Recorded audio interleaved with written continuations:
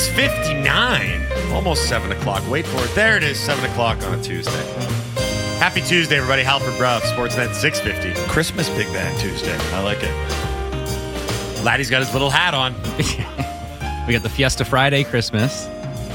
This show has more themes than any radio show that's ever been broadcast. Yeah. It's too many themes, I guess. Yeah. One of the themes is your radio station doesn't work. That's a recurring one. It's fun for everybody involved. I'm glad the little Santa hat bothers you, though. I'm really committed to this bit. It doesn't bother me. You keep mentioning it every time. Yeah, I know, you but see why? it. Is it me? Is it? Do I project certain things? Yes.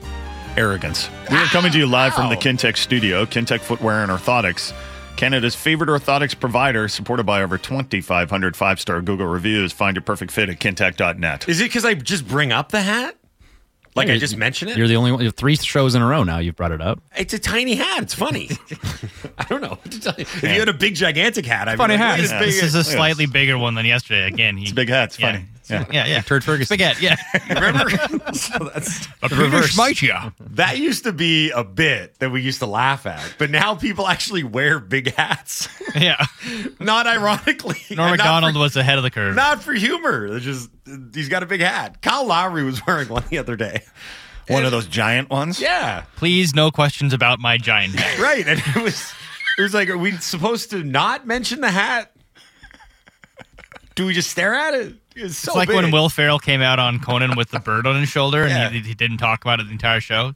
It's like, I'm happy to be your Conan, but please don't talk about my personal life.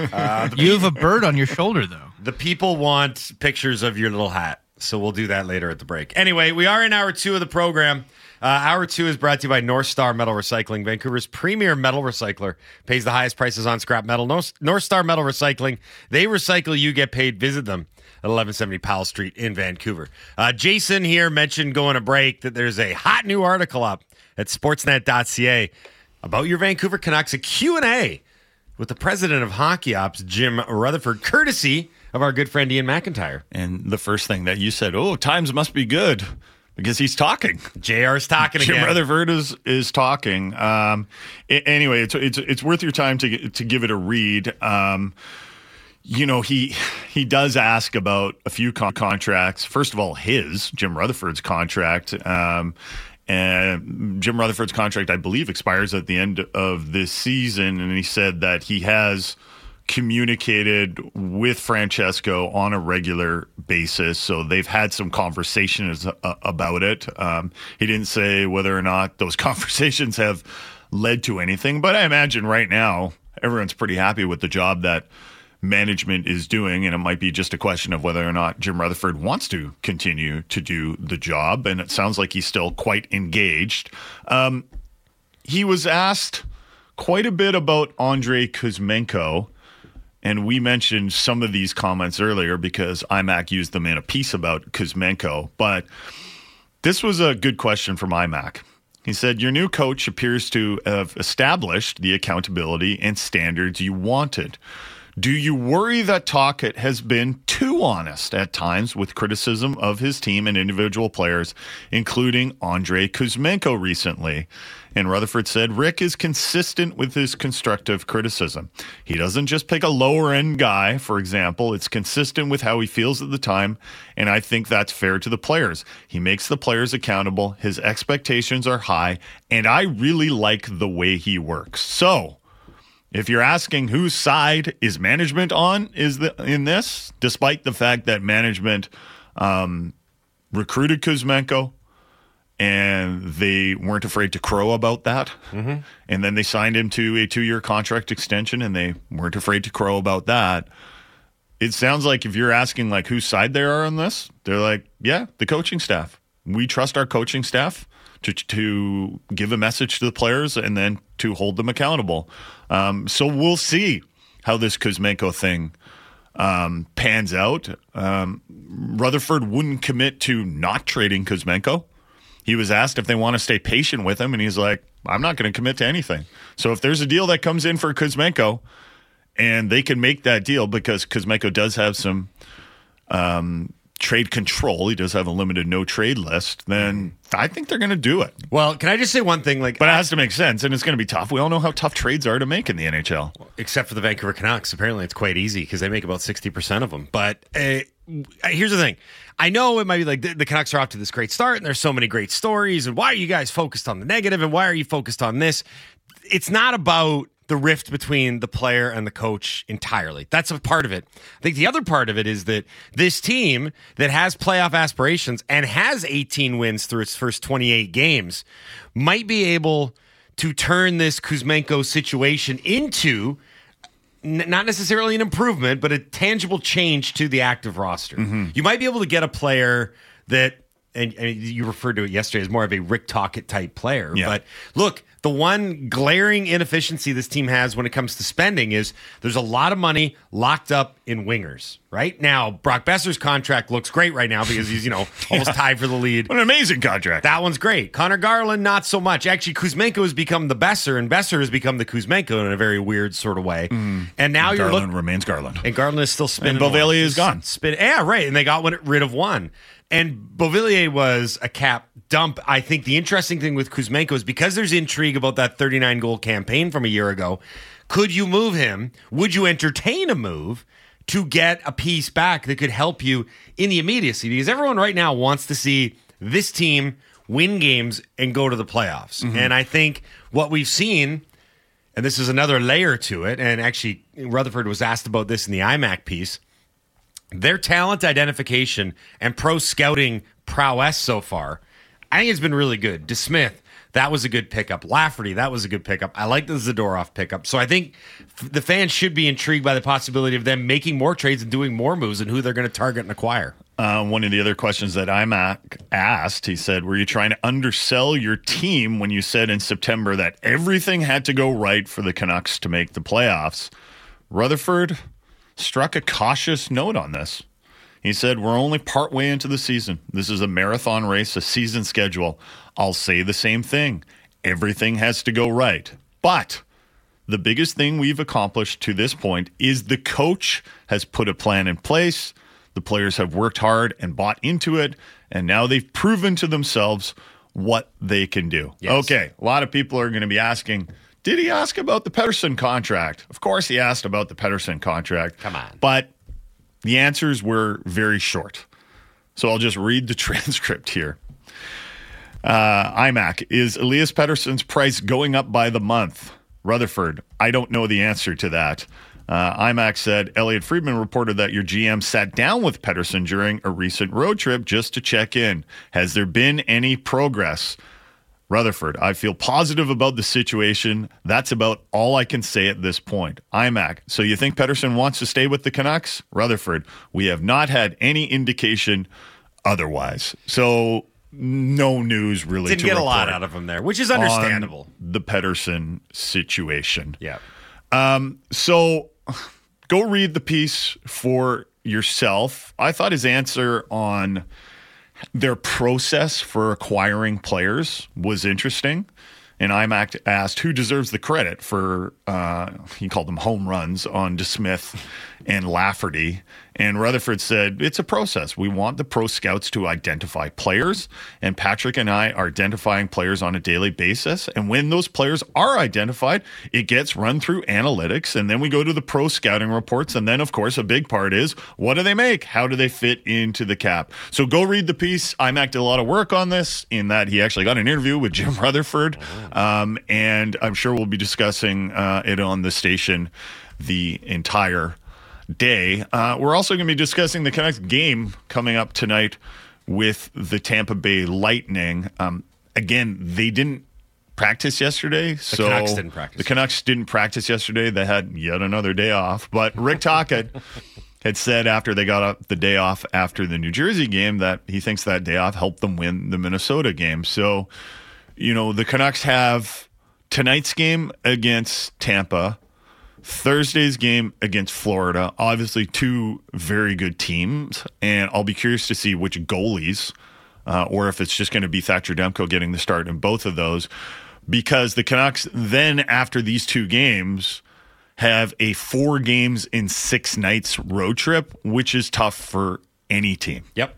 And, finishing off the homestand, taking advantage, but it's a Tampa Bay team that's midway through a Western road swing, and then kind of setting themselves up for what is going to be essentially playing every second night and trying to keep the good vibes going here.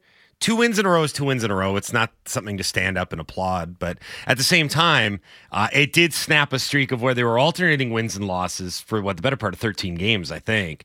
And it was trying to bank some points, trying to get some points against some teams where it's winnable, right? Like that game against Carolina on Saturday, which was their second consecutive win. You look on paper and you're like, that's a tough matchup. Carolina's been a perennial contender in the East, but Carolina also came in struggling. Like they weren't getting any saves from either netminder. They had the lowest save percentage in the NHL, and they were on a 3-game losing streak. So the ability to kind of take care of business here, I think will be interesting for the Canucks. Because again, tonight's another example of that. Like you think about the Tampa Bay Lightning and you think about one of the elite teams in the National Hockey League. You think about Nikita Kucherov tearing apart the league, leading scorer. He's close to 2 points per game average. But they're not quite right this season. No, they haven't been. And a lot of it has to do with the gradual whittling away of their roster. The goaltending was a big part of it, right? Vasilevsky was out for the first 2 months of the season.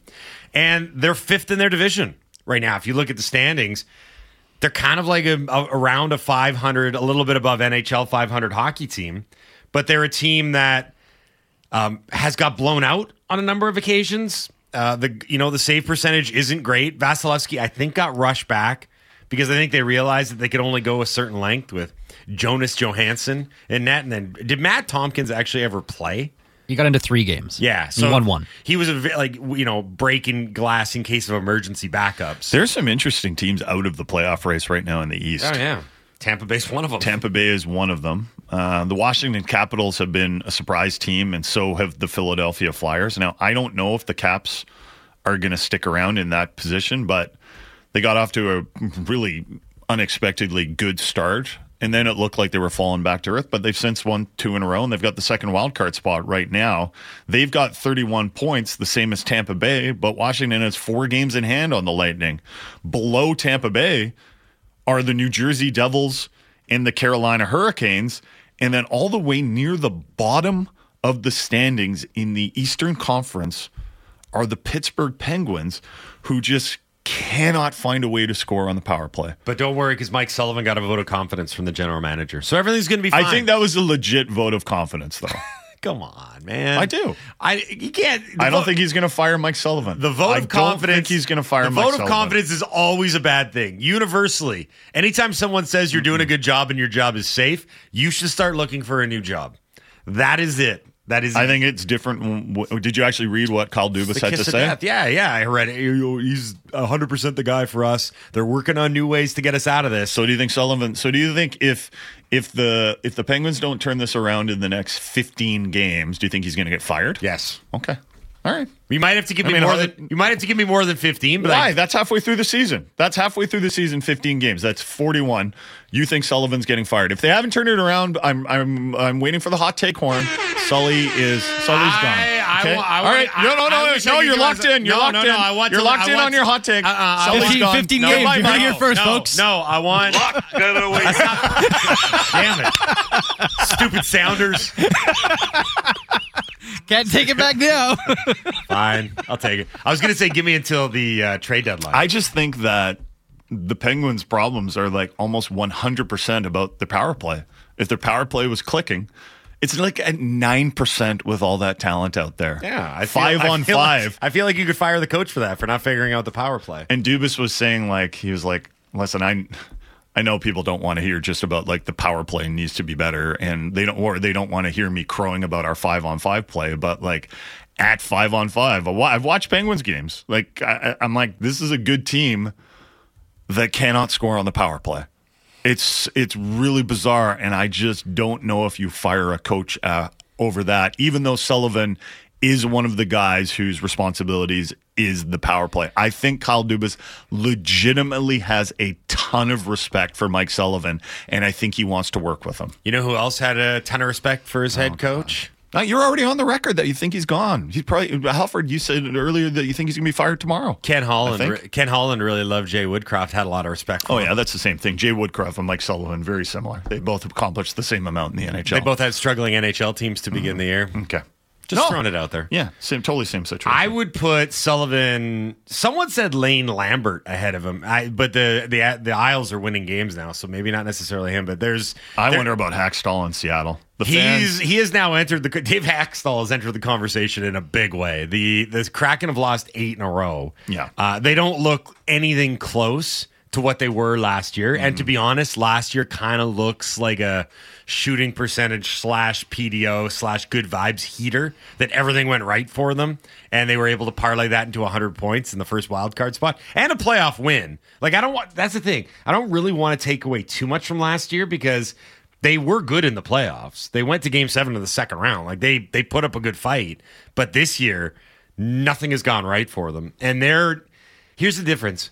Edmonton went in the tank, but you knew that they had the high-end talent to work their way out of it. Mm-hmm. I'm not sure that someone, like, who's the white knight writing in that's going to save Seattle? Nobody. Like, Jared McCann? Nobody. Is going to turn Chris Streeter. Yeah, right. He's back, baby. No, the The Kraken are done. They are finished. You don't even need the hot take. They are not making the playoffs. They are one of the worst teams in the NHL right now, and they are not going to fight back. They are not going to put together. When we were talking about the Edmonton Oilers, we were like, they're going to need to win. They're going to need to go on one of these like win 10 games in a row streaks. Yeah. And we were all like, we know they're perfectly capable of doing it. Look at the way they finished the regular season last year and went into the playoffs. They barely lost any of their like last 20 games, and lo and behold, they've won, 7 in a row now? Now you're looking at it and going, yeah, you know what? I think they're going to manage to track down the Arizona Coyotes, who are 3 points ahead of the Oilers right now. The Coyotes currently in the second wildcard spot, and the Oilers have 2 games in hand. Like, I think they're going to manage to do that. What I'm curious about with the Edmonton Oilers, and I honestly think this is the question to ask, is where are they going to finish in the playoff race? Are they going to be able to attack, catch a team like Vancouver, which, let's face it, did a lot of damage to the Edmonton Oilers early in the season? Or are they going to have to settle for a wild card spot, and then you're Vegas or maybe the LA Kings, and you're saying, wait a minute, or maybe Colorado, and you're like, wait a minute, we just had a great regular season. We finished first in our division, and our reward is getting the Edmonton Oilers, who didn't decide to play for the first 20 games of the season and then turned it on. It's a good point to bring up because I think the Pacific Division is the best division in hockey this year. I feel free to argue. It's so low. It's got high, but it's also got super low end teams. Like, right, but San Jose is awful. That. Well, you can't ignore that because you have to look at the whole of the division. I know, but if you're going to have the defending Stanley Cup champions, who are off to another terrific start this year, 43 points, tops in the Western Conference, right? So Vegas is regardless of division. I generally agree with you, but there are some bad teams in the division, like 100%, really bad, right? 100%. And I get that the strong are feasting on the weak in that division, but look, like the Canucks on the Oilers, right? They just took advantage of them. Like, we're going to beat the piss out of this team 3 times to start the year. But the point being is that Edmonton getting back into a playoff spot is one thing. Edmonton trying to catch the top of the Pacific Division is entirely another.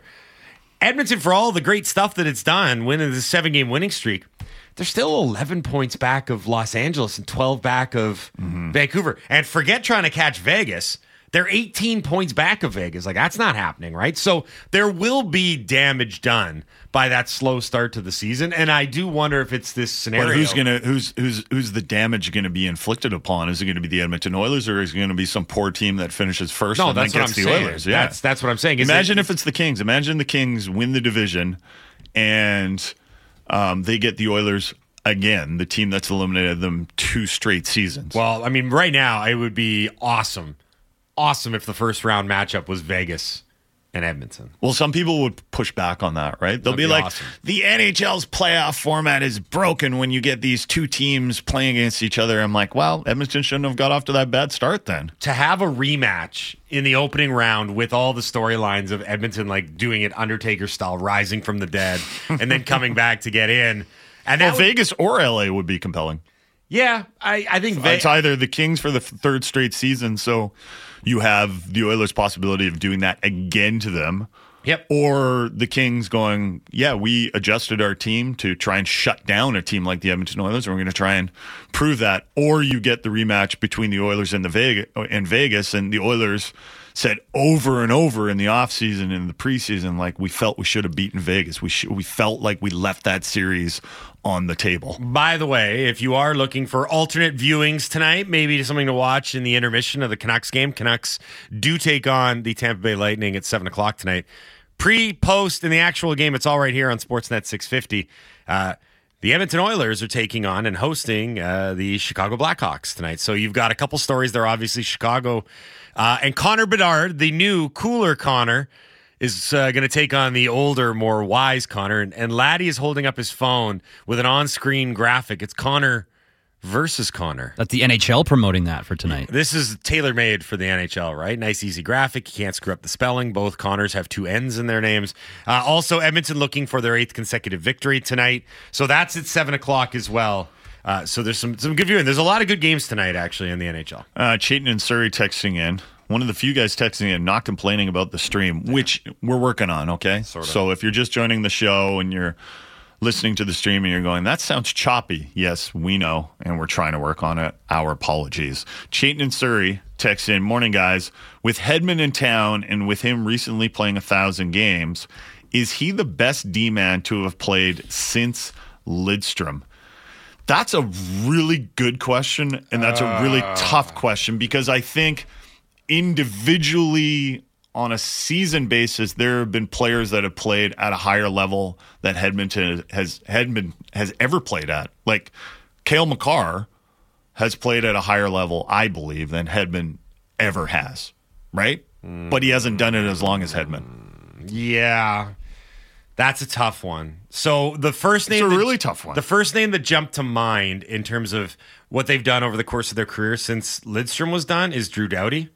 Oh, for me, it's Duncan Keith. Duncan Keith's another one. Nicholas Lidstrom's there's a lot of last competition. Norris Trophy was in 2010-11. Yeah. And Duncan Keith had some incredible playoff performances. There would be 3 or 4 guys and 3 guys. Okay, Hedman, Doughty, and Keith. I think are in a class of their own. And honestly, I just think it's because they've won cups. Makar is in that conversation because he has a cup and he's got a Conn Smythe, but he's got a Norris, but he's got a shorter resume, which isn't his fault. He's younger. Yeah. Roman Josi doesn't have the postseason success, although he did get to a Stanley Cup final, so he kind of falls short of that. I threw out the name Brent Burns. Same thing. Norris winner. Doesn't have the resume because he doesn't have the cup, unfortunately. No. It's not fair and it's not right, but I would take Hedman every time over Brent Burns. Every time. And I take Hedman over Erik Karlsson, too. Would you take Hedman over Drew Doughty? Drew Doughty at his peak would be tough. Yeah. That and I don't know if I'd I'd take him over Duncan Keith.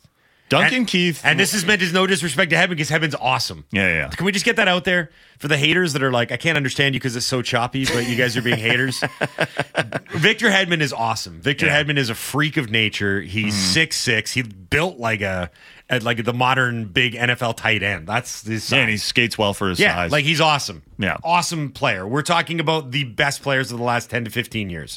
So you can't really... First ballot Hall of Famer. Yeah, not putting anybody down. We're just doing fantasy draft stuff. But I think I would maybe go with Duncan Keith because I watched Duncan Keith firsthand kind of win a Stanley Cup against the Lightning and Victor Hedman all on his own. He had no help on defense in certain games.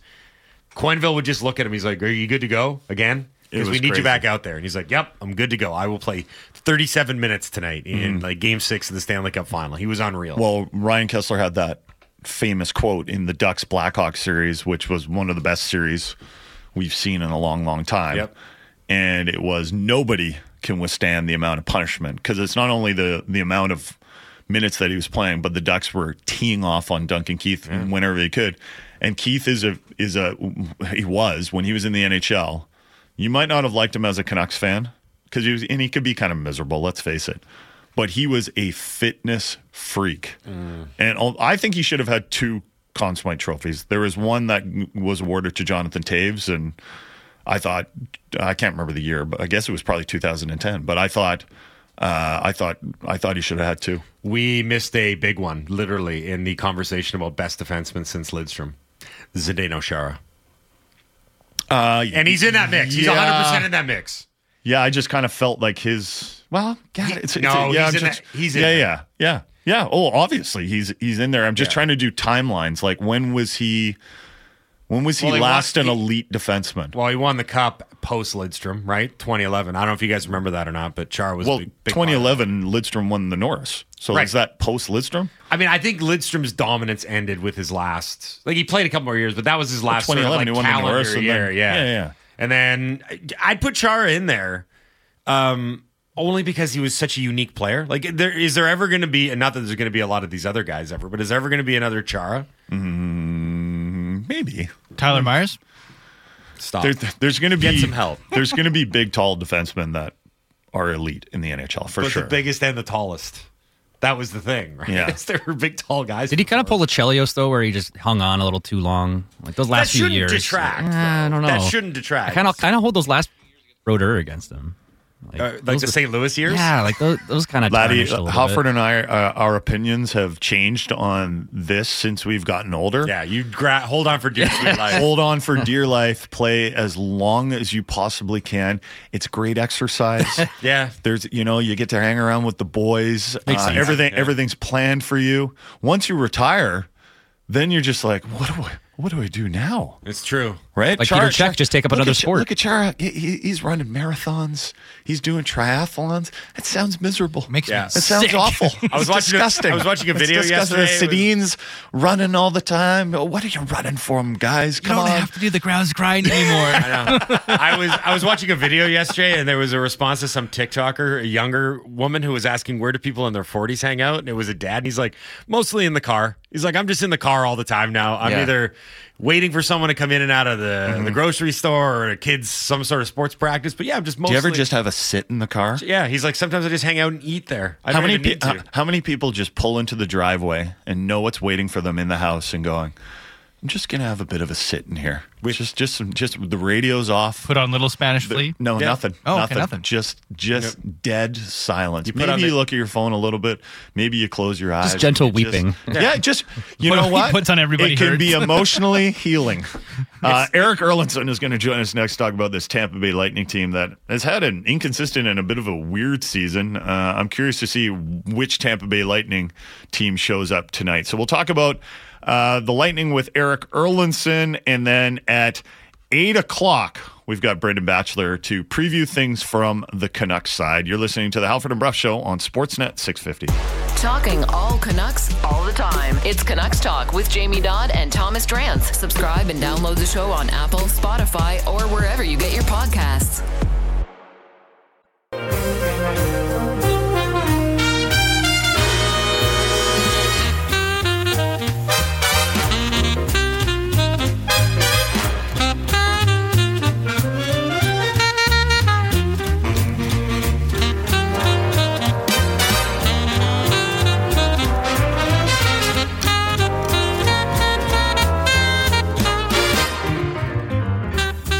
On a Tuesday. Happy Tuesday, everybody. Halford Bruff, Sportsnet 650.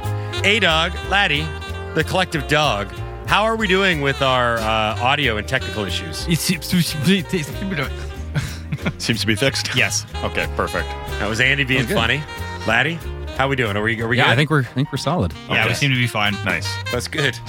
We Control-Alt-Delete the system? Yeah. The people that want to listen to you for some reason, now can. The hamster jumped back on his wheel, and we're back. You're listening to the Halford and Bruff Show on Sportsnet 650. The hamster's fine. The hamster had a day off like the Canucks. Yeah. We bought a new one. They're cheap. Yeah. They're actually cheaper not to. It's the hardest part of the job. Deep cut sentence. And they can never thank me. Well, the Bears can. It's one of the best lines. Halford and Bruff in the Morning is brought to you by the Dilawri family of Acura dealers. Experience the Dilawri difference today by visiting your nearest Dilawri Acura dealer today. We are in hour 2 of the program. Eric Erlinson, lightninginsider.com, is going to join us in just a moment here. Hour 2 is brought to you by North Star Metal Recycling. Vancouver's premier metal recycler pays the highest prices on scrap metal. North Star Metal Recycling, they recycle, you get paid. Visit them at 1170 Powell Street in Vancouver. It is the Canucks. It is the Lightning. Tonight, 7 o'clock from Rogers Arena. Joining us now, longtime Lightning writer Eric Erlinson here on the Halford and Bruff Show on Sportsnet 650. Morning, Eric. How are you? I'm good, gentlemen. Good morning. I want to start in net. We've been talking about the return of Andrei Vasilevskiy. He's been back since the end of November, so he's had a few games under his belt. But I'm curious because the save percentage and the goals against aren't great.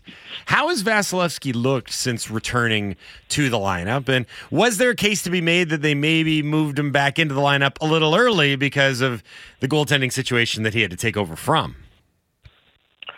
Well, I don't think Jonas Johansson played bad. I know what the numbers look like, and if you just look at the numbers, you're like, goaltending was an issue. Like Johansson was pretty good. The number of chances that this team gave up with him in net were astoundingly large.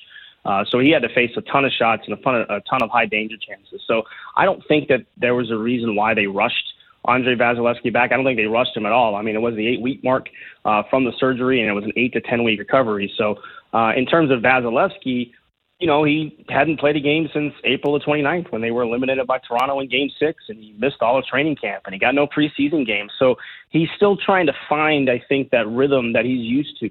I think the last couple of games he's found it a little bit. He got pulled in Dallas a week and a half ago when he gave up 6 goals through 2 periods, and John Cooper doesn't normally pull Andrei Vasilevskiy from games, and he pulled him after the second period. And he wasn't very good in that game. And I think in a couple of games since, he should have had back-to-back shutouts against Dallas and Pittsburgh. A gaffed buyout Vasilevskiy behind his own net led to a goal for Pittsburgh in the final minute to ruin that shutout. But I think he's slowly starting to get to the rhythm and find, all that, the speed of the game and the feel for the puck and everything that goalies need. He's not where we're used to seeing him yet, but I think he's on that track. How do you explain the inconsistency in the Lightning's game? I'm looking at their schedule over the last month. They've had some good wins, 8-2 over Carolina, 4-0 over Dallas. They've also lost 8-1 to Dallas, and they've lost 4-0 to Carolina and 5-0 to St. Louis. How do you explain how the season has gone? Well, coming into the season, we kind of knew that the back end might be a question mark. I mean, once you get past Victor Hedman and Mikhail Sergachev, there's some question marks. Eric Chernak obviously is there as well. But the overall depth on the back end, you look at it, it's not very strong. And it's an area that if they're going to address, once we get towards the trade deadline, assuming they're still in the playoff picture, that's an area that Julien Brisebois is probably going to have to look at. And and you look at the number of shots and everything else they give up, that's why the inconsistency is there. If they're not getting above average or great goaltending, sometimes they find themselves giving up 4, 5, 6 goals a game, and that's where the inconsistency has been. And there's a lot of roster turnover this year. It's something unusual with this. I think there's 6 new forwards on the team this year.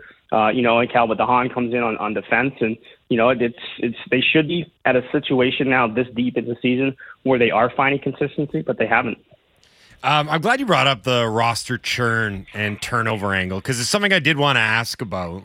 I don't think that anyone's going to feel bad for Lightning fans. They got to watch 2 Stanley Cups, and I don't think anyone's going to bemoan the state of the franchise, but it's worth noting that Alex Killorn, Andre Platt, Ryan McDonough, Yanni Gourde, Tyler Johnson, Blake Coleman, Barclay Goodrow. That's a lot of good players that have either left via free agency or trade, in large part because, you get punished for being a good team sometimes in the NHL. Is there ever a sense of frustration either from the fan base of the executive or Julien Brisebois that it's been so difficult to try and keep this thing together? I think from the fan base, for sure, as fans, you fall in love with the players that help you win championships. And, Yanni Gourde will be a guy that's remembered forever down here, and the role that he played in those 2 cup runs and everything else. I don't think Julien does, because if you look at the moves Julien has done to kind of get around the salary cap issues that the team has, I mean, bringing in, a Brandon Hagel who turned into a 30-goal scorer last year when he was making $1.5 million. To get that kind of production for that value, bringing in a Nick Paul, and Matthew Joseph was a player they weren't even going to qualify, and to bring in Nick Paul in exchange for him and sign him to a 7-year deal, and the role that he plays. So I think the team has done as well as you can expect to try and get around their cap issues to keep the team competitive with the core that they have. But I think the fans, for sure, they look at it. Why are we losing this player? Why are we losing this player? Because you just grow attached to the players that help you win. Is John Cooper Teflon in Tampa? Like, does he ever get criticism for anything? I'm not saying he should. I mean, he's been a great coach, but he's the longest tenured coach in the NHL. His start date was March 25th, 2013. Like, that is a long time to be the head coach of an NHL team, and obviously the Lightning have had a lot of success under him. But we were just talking about Mike Sullivan in Pittsburgh and wondering how much longer he has to go in Pittsburgh. Does John Cooper ever get like ripped in the media, or do the fans ever get frustrated with him, or is he mostly like untouchable there? It's kind of either or. Either you really want him and you love him, or you think it's time for him to go, because you're right, 10 years as an NHL coach is forever. If you look at the history of the NHL, for coaches to be with this franchise or one franchise for as long as he has. But there are certain factions of the fan base that, they show up in my Twitter timeline or whatever and say it's time to fire John Cooper. And, but if you look at the success that he's had and even some of the stumbling that they've had this year, it's not the first time they've gone through this. 1920, they were kind of a 500 team by the middle of December, and kind of figure out who they were and what they were going to be. And, of course, COVID hits, but they go on to win the Stanley Cup championship that year. So I think his track record and everything that he's proven certainly maybe gives him a longer leash than maybe some other coaches in the same situation. But he is. I mean, he's earned that opportunity. And, when the team struggles, I think he gets the chance to help the team work through it and get them back to what everybody thinks they can be this year. What do you think is going to happen with Steven Stamkos, the pending UFA, who does not want to be a pending UFA? Yeah, he made that very clear at training camp, didn't he? Mm-hmm. I don't know. There's the part of me that says he's been such a loyal player and such a face of the franchise that it's hard to imagine him not playing here and being somewhere else, even at the age of 33 or 34 that he's going to be at the end of this contract. They just got word that the salary cap's going to go up a pretty decent amount that might help, in terms of negotiations and kind of retain him. But boy, the more you just kind of hear from, people around the organization that they might let him walk. And that seems just strange to me to think that that's the possibility. But here we are, we're in December, and he's a pending UFA for the second time in his career. And there hasn't been any talks, and there might not be any talks until the end of the year. So is that just the organizational philosophy that sometimes you have to be ruthless? Were there any contract talks at all with Stamkos? Maybe he threw out a number that the Lightning were like, well, there's no way we can do this for a guy that is he's 33 right now. Yeah, the last I heard, there hadn't been any of those type of discussions. And that was leading up to training camp, and then at the start of training camp, and then, Julian came out and said that we'll discuss this at the end of the season, because in Julian's words, he wants more information. Certainly the salary cap and what that was going to be is part of that equation, but I think so too is Steven's production and stuff like that, as they try and still navigate this salary cap situation they're in, because Brandon Hagel's contract's going to kick in next year, on top of the Point contract and the Kucherov contract and Vasilevsky contract. Oh, by the way, Victor Hedman's up for contract after next season. So there's a lot of things that, Julian's trying to play long-term here. And unfortunately, that might be a situation where, Steven kind of falls a victim of that. Is Hedman still the clear number one defenseman in Tampa? Yes. Yeah. Without a doubt. How is Sergachev's game been? I'm just wondering about the overall blue line there. Yeah, that's a very good question. Sergachev's play this year, it makes you scratch your head sometimes just because of the decisions he makes with the puck and, the turnovers that he creates. He plays minutes like a number one. He actually had more average ice time last year than Victor Hedman did. But I think this year it's kind of been reversed because Hedman's been back to being the Norris caliber defenseman that he is. And Sergachev has kind of slipped back a little bit. So I think without a doubt that Victor Hedman is still the number one guy on this team. So Nikita Kucherov, he's obviously done a lot in the league, right? He's won an Art Ross, he's won a Hart, pair of Stanley Cups. Yet this year, he's on pace to score more than he ever has. 47 points in 28 games. Is this the best? I know it's crazy to say given all that he's done and all that he's won, but is this the best hockey that Nikita Kucherov has ever played? Offensively, there's no question. I mean, the pace that he's on, and he leads the league in shots. Yeah. We've always kind of said, why doesn't Nikita Kucherov shoot the puck more? Maybe he finally listened to us because of, he does lead the league in shots. I mean, I asked him that question the other day, and he said he's trying to be Ovi. because Ovi shoots the puck so much, right? And and I think that's led to his goal total. His goal total is up. He has scored 40 in this league, but he's never approached 50. The pace he's on, he's gonna be on that pace to reach 50 goals. And I think it's because with the way that he can pass the puck, when he shoots like he does, he becomes even more dangerous because so many times teams will play the pass and not the shot. And if he's shooting, that opens up the pass, and that makes him a more dangerous player. Is he the best power play player in the NHL right now? It's always hard to argue against Connor McDavid. I know. I know the numbers haven't been good for McDavid this year, but everything that the Lightning do on their power play runs through Nikita Kucherov, the guy on the half wall there. And he's such a wizard, and he's so deceptive in everything he does. It's a different type of game than Connor McDavid plays. I've said it before. When you watch Connor McDavid, you're wowed at what you see. Mm-hmm. When you watch Nikita Kucherov, you have to go back and watch on tape to understand how good of a play he just made. And that's a difference in the type of their games, even though the point numbers and the offense and everything else is at those levels. But Nikita, he's a wizard with the puck. We're speaking to Eric Erlandson from lightninginsider.com. Check them out online. Subscribe today. Eric, a couple things. Let's get some game notes before we let you go. What's exactly going on with the active roster? Because Stamkos missed last game because he was sick. Hedman got hurt. They made a couple of call-ups today, including a defenseman, Philippe Myers, I think, and then a forward, Mitchell Chaffee. So what's going on exactly? What can we expect lineup-wise tonight? Yeah, your answer is as good as mine because I have no idea what it's going to look like. We thought Conor Sheary was close to returning, and he actually practiced with the team on Saturday at the morning skate in Seattle. It looks like he was placed on LTI today, so that's not going to happen anytime soon, apparently. We don't know the status of Stamkos. Hedman's a game-time decision. Usually a game-time decision with the Lightning means that a player will play, but we'll see how that goes moving forward. So that's the best I can give you on the roster. Other than I'm pretty sure Andrei Vasilevsky's going to be in that. Well, that was my other question before we let you go. I'm assuming that it's going to be Vasilevsky because Johansson got the game on last Thursday in Nashville.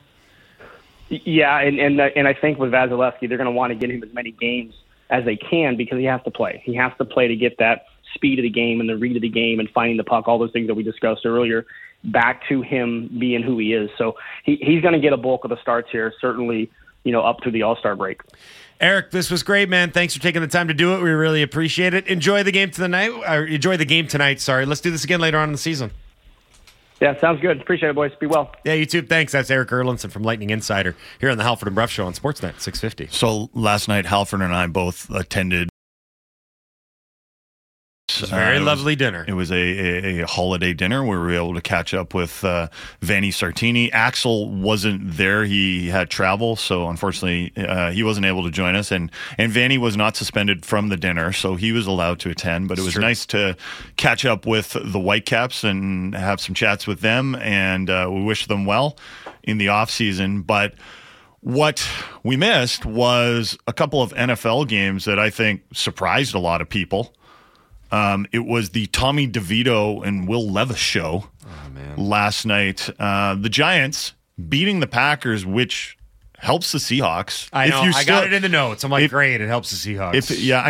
I know you've given up on the Seahawks season, and I kind of have too. But it is interesting that the Rams lost to the Ravens over the weekend. They made it close. They made it all the way to overtime. They should have won that game, by the way. The Rams. But they didn't. So they fell to 6-7, and so did the Seahawks, and the Packers are now 6-7. So the Packers are the 7th seed in the NFC, so they would make the playoffs right now with a losing record. There's a couple other teams at 6-7, Atlanta and New Orleans, and that means Tampa Bay also at 6-7 because of tiebreakers. They're all in the same division. They're all in the same terrible division. So right now they're the 4th seed. So you actually want to be the 5th seed right now in the NFC if you can't be the 1st seed, because even though you'd have to go on the road, you get to play a game against maybe a losing team. This is how mid the NFL is right now. Yes, I used mid. No, the NFC. No. This is how mid the NFL is. Yeah, okay. 2 teams right now in the NFC playoff. If the season ended today, you would have 2 playoff teams with losing records. But in the AFC, you'd have a bunch of teams with winning records that would miss the playoffs. Yep. But this is, it's embarrassing that that's the situation right now. Well, with 7 playoff spots, it's just kind of the reality of I know. math, right? I know you're going to get some essentially 500 teams, even Yeah. though you can't technically finish 500 in the NFL anymore. But the Vikings are not good. Yeah, the Vikings got a 3-0 win over the weekend over the Raiders, and they improved to 7-6. Right. They were basically 4 points away from being another 6-7 team in the playoffs. Like it's not good right now. The NFC there's such a divide in the NFC between the haves and the have-nots, right? And by that I mean the Cowboys, the Lions, Cowboys, Lions, 49ers, and Eagles are good, and everything else in the NFC is trash. That's my take on it anyway. I'm hoping that the Seahawks can get a surprise win over the Eagles on Monday night. Why, though? To what end, Jason? make the playoffs. You want them to make the playoffs? Yeah, I do. I don't care at this point. Honestly, if they get the 7th seed, they could get a matchup against Dallas, and I would at least give them a 5% chance of winning that game. If they go to San Francisco, if San Francisco doesn't get the first round bye, and they've got it right now, by the way, San Francisco 10-3. Yeah. They've got the tiebreaker over Dallas. Yep. If they have to go to San Francisco, I'd prefer they just miss the playoffs because they've got no chance. Dallas is different though, because Dallas, you've always got that I know the Cowboys pulling a Cowboys, right? Although they're deadly at home this year, they haven't lost at home. No, they're really good. If you go to Dallas, but the Seahawks play pretty well against them, right? Yeah, no, they kept it close. They put up a good fight. It was a good fight, and it's just that Dallas has got that. They've got that pressure that just goes crazy once the playoffs start. But you know what my biggest concern is right now is that the Seahawks defense can't stop anything. They're terrible. Like they got lit up by the Cowboys. Yeah. So that would be my big concern. Is you go down to Dallas, you have this great offensive performance, and it all goes for naught because you can't stop anyone because you can't tackle. Reek Woolen, you can't tackle. He had a horse collar tackle on the weekend. You see, he didn't get called for it. It's going back to the old illegal tackles. That's all I can do. Yeah. The Dolphins losing to Tennessee. That was a game. So was a game. So the Dolphins now fall a full game behind Baltimore in the race for the top seed in the AFC. Yeah, the only bummer, that one hurts for them. The only bummer of that was they had a big collective shrug afterwards. Like Tua Tagovailoa went to the podium. He's like, "This isn't the end of the world that we lost." Yeah, it's not. But if you missed what happened. The Tennessee Titans were down 14 points with less than 3 minutes to go in that game. And the Tennessee Titans, I will remind you, are being quarterbacked by Will Levis right now. Okay, so here's a stat for you.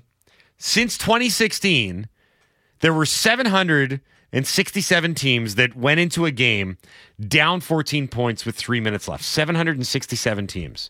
Do you know how many of those went on to lose? 767. The Tennessee Titans became the first team, so lucky 768, to win a game since 2016 while trailing by 14 points with less than 3 minutes to go. It was wild. It was like Miami had that game under control. You know, they got that win probability thing. Yeah. What was it? It was 99.9? 99.9. Yeah. No one loses those games. But kudos to Will Levis and Derrick Henry and to the Tennessee Titans winning a completely meaningless game for them. By the way, Will Levis has been pretty good for a guy that fell all the way to the second round. I'll tell you who's been really good at quarterback that no one saw coming. Tommy DeVito. Did you see his agent? Yes. Is it just Italian-American cosplay for these people now? Like, I get it. I think it's awesome. They're leaning in. They're leaning, but like, there's a certain point where you're like, "What's this?" It's anti-Italian discrimination. Yeah, like they're just leaning into the caricatures of it, right? It's like an East Side Mario's commercial. Like, I don't know what's happening. I'm not even Italian, but that commercial offends me. You know, it's I'm like, really? But like, I mean, okay, so removing that part of it. But don't you think the Giants fans love it? Yes, it's a great story. Why not? They've won 3 straight games. Yeah, and the Giants they were a disaster early in the season. So this is something fun that they've got. So I was listening to, I can't remember what interview it was. It was a guy that did a bunch of collegiate scouting. Mm-hmm. And he was like, Tommy DeVito wasn't even good in college. Like, right. This is the most improbable thing that they've ever seen at the quarterback position. It's awesome. They're like, he bounced around. We watched him play. We're like, guess he can play all right. Like, he had no business quarterbacking in the NFL. Yeah. His agent was dressed like the guy that went down to assassinate Hyman Roth in Cuba. Like, it was unbelievable. There's another good pull there, by the way. I can't, that's what I'm talking about. Where's that from again? It was from the Muppets Adventure. Cool Runnings. No, really. No. Are you serious? Yeah. Really? Yeah. Really? Yeah. The Godfather. Oh, right. The that famous movie. The movie insists on itself, so. Little indie classic. The Manning cast made reference to The Godfather last night as well, if I'm not mistaken. There was something thrown in there anyway, but because they showed the guy on camera. Yeah. What's his name? God, I should have his name at the ready. I was going to say Scarface. It's the first thing I thought of. Okay, we're going to go to the next one. His agent's name is not Scarface. Okay. Yeah. Brendan Batchelor is going to join us next before I get angry at A-Dog. We're going to talk about the Canucks game tonight against Tampa Bay, and maybe we'll talk to Batch a little bit about this interview that Jim Rutherford had with, or Ian McIntyre had with Jim Rutherford. You're listening to the Alfred and Bruff Show on Sportsnet 650. Hamster had a day off like the Canucks. Yeah. We bought a new one. They're cheap. Yeah. They're actually cheaper not to feed. This is the hardest part of the job. This is the part of the job I hate. You're a veterinarian? That's right. And for an extra $20, I'll give Homer a tick bath and then spay him. Here you go, Doc. Bart.